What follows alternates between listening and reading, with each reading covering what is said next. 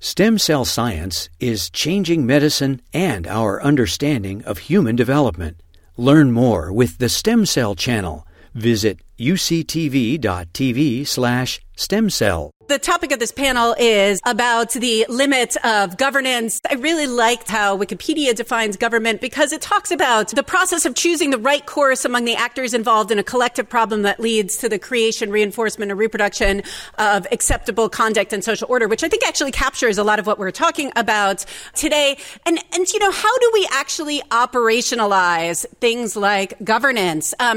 We do it through policy, and I'm using that in sort of air quotes because policy can mean a very broad range of things. And in an ideal world, you have policy that establishes governance, which in turn informs policy, which informs governance, and so on and so forth. We don't really live in an ideal world, but that is what we certainly aspire to. There's a history of policy in the United States, and I'm going to speak mostly from the perspective of U.S. policy because that's the world in which I live, although this is true in some cases with the international policy as well. We tend to do policy in this country through knee-jerk reaction. We are sort of policying the crisis du jour, and that's not actually really a great way to do policy on a national level because usually what happens is you have something that is assembled very, very quickly, so probably isn't very thoughtful or deliberative or very good. Or we just say, this is too hard, and we essentially create a policy vacuum and allow 1,000 flowers to bloom and a very permissive sort of system.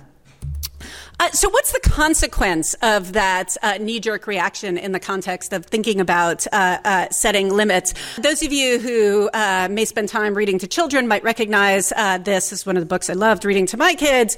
It's called I Want My Hat Back by John Clausen. And spoiler alert for those who haven't read it, it's about a bear who's looking for his hat, and he wanders around the forest asking animals if they've seen his hat. They haven't. And then ultimately he gets to this rabbit who seems a bit defensive and says, no, why are you asking me this? I haven't seen any hat. Don't ask me any questions. Just stay away from me. And the bear says, oh, okay, thank you, which is his response to everybody. Sometimes when talking to the scientific community about these really difficult sorts of questions of limits, I find myself thinking about this book and seeing this rabbit as a metaphor for the scientific community's response to some of these questions of limits. Don't ask me any questions. Why are you asking me these questions? Stop that. And I think it's important to think about this in the context of this kind of knee-jerk policy response and the culture of science relative to limits, and why it is that we see that sort of response, and why it actually ultimately creates this kind of vicious cycle of more knee-jerk responsiveness. I think when you think about the culture of science, it's very immersive, so immersive in fact that I think it's something that scientists who live within it, and I myself am a scientist, although I've had some distance from actually being in the lab and part of the scientific community in that sense, that you take it for granted. You don't even see it anymore. And I think it is such an immersive culture. It seems very strange to those who are outside it, trying to look within and thinking about the motivations of science. But relative to limits, some of the I think important keystones are, thinking about how we talk about science. If you look at a lot of,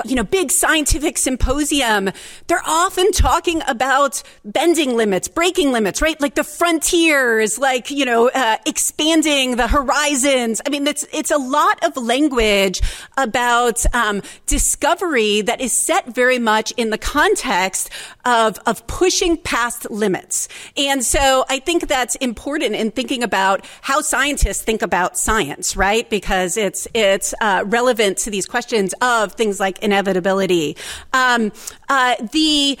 Why people get into science, it's generally to do good. It's for really admirable reasons because they want to make the world a better place. They're driven by sort of general curiosity. As a result, I think scientists rightly see themselves as good actors. And so this idea that somehow they might be doing something that society is having sort of this visceral negative response to is very hard to understand. It's as if someone comes up to you and says something to you that makes you think you are a bad person, and you find yourself going, this is very shaking to me, right? Like you've wounded me in my core. I'm not a bad person. I think of myself as a good person. And so I think that is also also hard to absorb.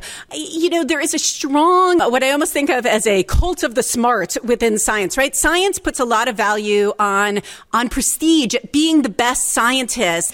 And while we're very willing to question each other on the details of the science, I think that's also part of the culture of the science, asking a lot of questions, challenging the sort of dogma. When it comes to behavior, I think we have a lot of examples in which we are unwilling to question prestigious scientists about their behavior because, we really put a high value on that scientific prestige. We're willing to trade off a lot of perhaps inappropriate behavior in for what we see as good science. When we think about how scientists think about how the public thinks of their science, this almost flavor of, well, if only the public was smarter, they would agree with my perspective on this. And so I think a great sort of counterexample of that is if you think about the use of animals in research. I've talked with many, many scientists who say, well, animals are hugely necessary in research. Animal models have produced an incredible amount of important information that has led through medical advances, was undoubtedly true. And there's sort of this sense of like, if only the public understood how important animal research was, they of course would 100% without any reservation support the use of animals in research.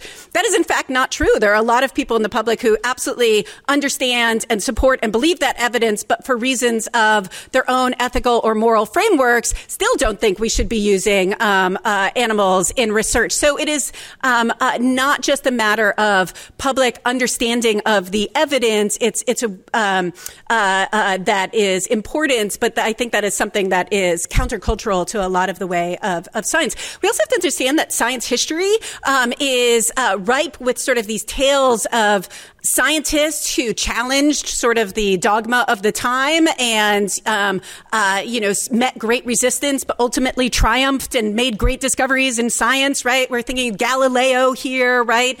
Some of the, certainly the Asilomar, early recombinant DNA story comes to mind. And so I think there's also this kind of historic narrative that exists about why it's important for scientists to, push back that sort of, Luddite kind of societal resistance to move science forward, which is not wrong, but also I think oversimplifies some of the discussions we're having today. I think it's also important, I spend a lot of time as the person who sets the rules for a very large funding agency, hearing from scientists about what their day-to-day life is and how I make their life harder. And sort of this, the argument of burden, which has a lot of truth in it. I think, if you've ever seen that commercial in which kids are saying like, I want to be middle management and sort of mocking that idea. I think if you talk to any scientist, when they set down the pathway for science and they thought about themselves making exciting discoveries and being in the lab and the love of science, they don't envision themselves as sort of running a small business in which they're filling out a lot of paperwork and making sure that they're being compliant and they're supervising a whole lot of different kinds of people and they're having to do a lot of committee meetings. The real life of a researcher is probably not what a lot of scientists thought they were signing up for, but that is the reality of the system that we have built today. And so when you start talking about things like limits and, which are often implemented in the form of policies and rules and regulations and paperwork, they tend to have this like, oh my God, this is one more thing that is going to take away from what I got into this business to do in the first place, which is, again, genuine good and really making advancements. And I think we also have to recognize that in the real world, while we have these great discussions about, very kind of thoughtful and deliberative policy processes in which smart people come together and reach, sort of nuanced consensus decisions. The way this happens a lot of time is in a risk-averse system in which, agencies like mine or regulatory agencies set these very high-level rules. And what happens on the ground is there is a lot of sort of overcompliance, overcompensation, which translates in the real world to what feels like a discommensurate amount of oversight and work and guidance in order to achieve the ultimate outcome.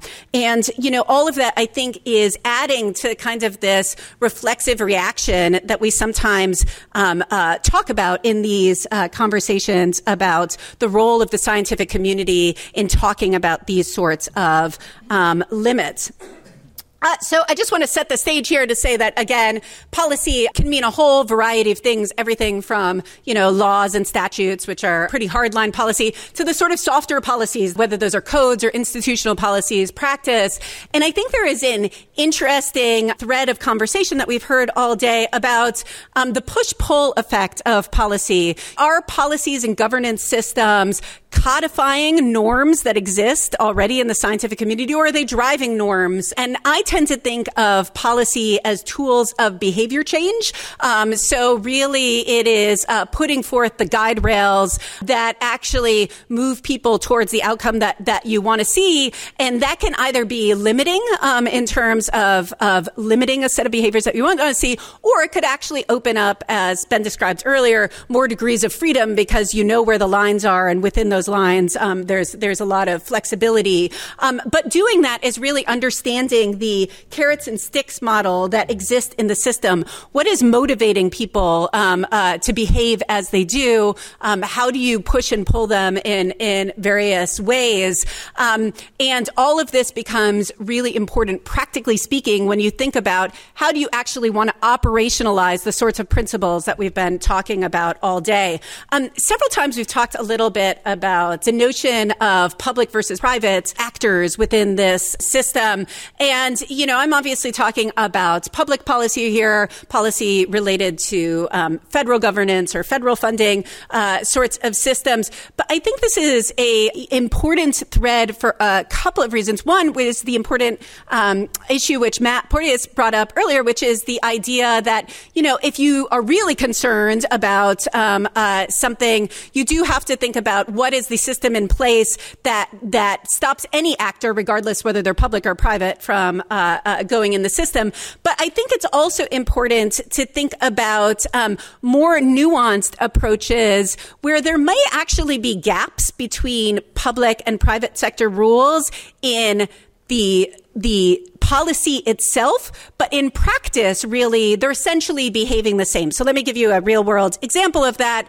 In the real world, by and large, the welfare of rats, mice, and birds in medical research is not really regulated in the private system, which is controlled by the Animal Welfare Act. It is in the public system, but by and large, the private sector follows the public rules for a large variety of reasons. And there are all sorts of examples of this where public policy drives private sector behavior in a voluntary way. And that works by and large very well. So even though there is a technical gap in the policy, in practice, it doesn't really exist in the real world.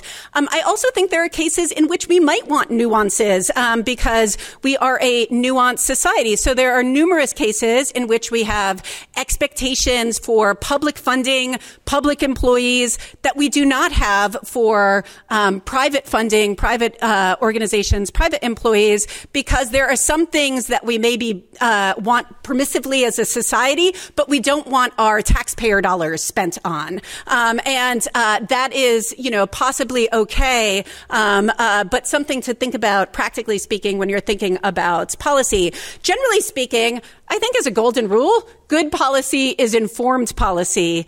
It is really difficult to reconcile this, both in kind of that knee-jerk reaction space and in something like emerging technology. And I'd like to dive a little bit more deeply into that. So in my experience, it's really easy to make policies in abstract. I have sat through hundreds of abstract policy discussions where everyone leaves feeling like they've reached consensus. But when you're actually setting pen to paper or fingers to keyboard, it can be quite difficult to create real world policies that achieve the aims that you're ultimately trying to do in creating this set of limits relative to any given area of science. Why is that? First of all, definitions are really, really important. Probably the most important aspect of any policy is that upfront section that gives you the scope or definition. It is really hard to regulate, and again, I'm using that word very loosely, what you can't define. And in the case of emerging technologies, emerging biotechnologies, it can often be very difficult to define what you're talking about, either because we haven't reached consensus yet, or because it is an evolving area in which the goalposts are constantly moving. I loved this is not a mouse embryo picture this morning, because that's a great example, trying to define, what we mean by embryo policy requires defining what an embryo is. The science is such now that is getting harder and harder to do, potentially, right? And so as a policymaker, I can't set forth policy if I can't define what the policy applies to. And so this can be remarkably tricky. Practical implementation. Is it feasible? Is it enforceable? This should go without saying, but truthfully, I've heard many policies propose that involve what sounds like a very idealistic way of getting a bunch of people together and having these very, nuanced discussions, and doing a whole lot of review and in-depth analysis. That's great if you are a very small organization, for example, that is funding, 100 projects a year. If you're something like the NIH, where you get 50 to 80,000 applications a year, the idea that you're going to have, a long, nuanced process on any one given issue may just not be feasible. And so it's really got to be practically implementable in a real world way. I think we also need to talk about, and we're not great about this in the United States, frankly, what is the risk we're willing to accept? There's no such thing as a perfect policy, a perfect prohibition, a perfect law. They reduce risk at the end of the day of something bad happening, but, there may be nothing you can do for unanticipated consequences or to stop a bad actor from doing a nefarious thing. And so you have to sort of start from that place. But I think we need to think about risk in the broadest possible sense. So a lot of times we think about risk in, so the easily conceivable sense of safety or security, but there are ethical risks as well. And, this gets to some of the discussions that have cropped up throughout the day about what I'll call the almost slippery slope, progress versus inevitability question is, are there some ethical risks, some ethical consequences that are so dire we want to put prohibitions in place that stop us from going down that path in the first place? There are potentially a variety of questions here, but step one is coming to agreement on what is the risk as a community, as a society, in my case, as an agency that we are willing to accept. We do need to think about the inadvertent consequences. Heard a very eloquent example in the sickle cell world of, you can put a policy into place. It sounds great when you write it down. It sounds great when you sort of put it out for public comment. And then you find out it is not being implemented in the world the way you thought it would. Sometimes those inadvertent consequences are good. Sometimes they're bad. But it is something you have to be prepared to address. I probably say this too much, but one person's flexibility is another person's ambiguity. And so, when you are creating policies or governance processes that are designed to address a very large ecosystem, it's very hard to come up with a one-size-fits-all policy. And so you try to create flexibility that allows tailored solutions to ultimately achieve the same objective. Sometimes this really stresses the system, in fact, or provides loopholes. Sometimes people just want to be told what to do. I always say a great analogy. I tried to give my bridesmaids when I got married a lot of flexibility in choosing something. They came back to me and said, just tell me what to wear because this is too stressful and we don't like it. And that is often the case in federal policy. You try to provide flexibility and what you get back from those who the policy applies to is, can you please just tell me what to do because I don't like the risk involved in making this decision. It's really important to think about the tools and levers at your disposal. Is it better to have these hardline policies or these softer sorts of motivations and incentives that we talked, whether that's tied to federal funding and really understanding the motivations and priorities of actors in the system. I think there might be some truth, although I say this a little bit facetiously, that you might get the policy right when nobody is happy, when everybody is sort of equally unhappy in these debates where there are really dichotomous views. But I do want to talk about the intersection with public engagement, because a lot of what we've been talking about today is how do you really make sure that the voices of the public, that we're not just sort of creating these echo chamber effects of particular communities with a vested interest in this space. And I will say that from sort of federal policy making point of view, there are a lot of challenges in public engagement. It's really easy to talk about. It's really hard to do. A lot of the tools that we have available to us are not really great at scale. They tend to reach, the cognoscenti. They're actual rules. And I think this gets really bureaucratic and wonky. But there's a whole set of laws, things like the Paperwork Reduction Act and the Administrative Procedures Act and the Federal Advisory Committee Act that actually really limit the ability of policymakers to just have conversations with members of the public about things that they are working on or thinking about. And those rules were put into place for good reason. I don't want to knock them, but it does really limit engagement, which gives me another note to say thank you for the organizers of this conversation, because it's really helpful when outside organizations organize these sorts of discussions that are difficult for the federal government to do, and then we can listen in.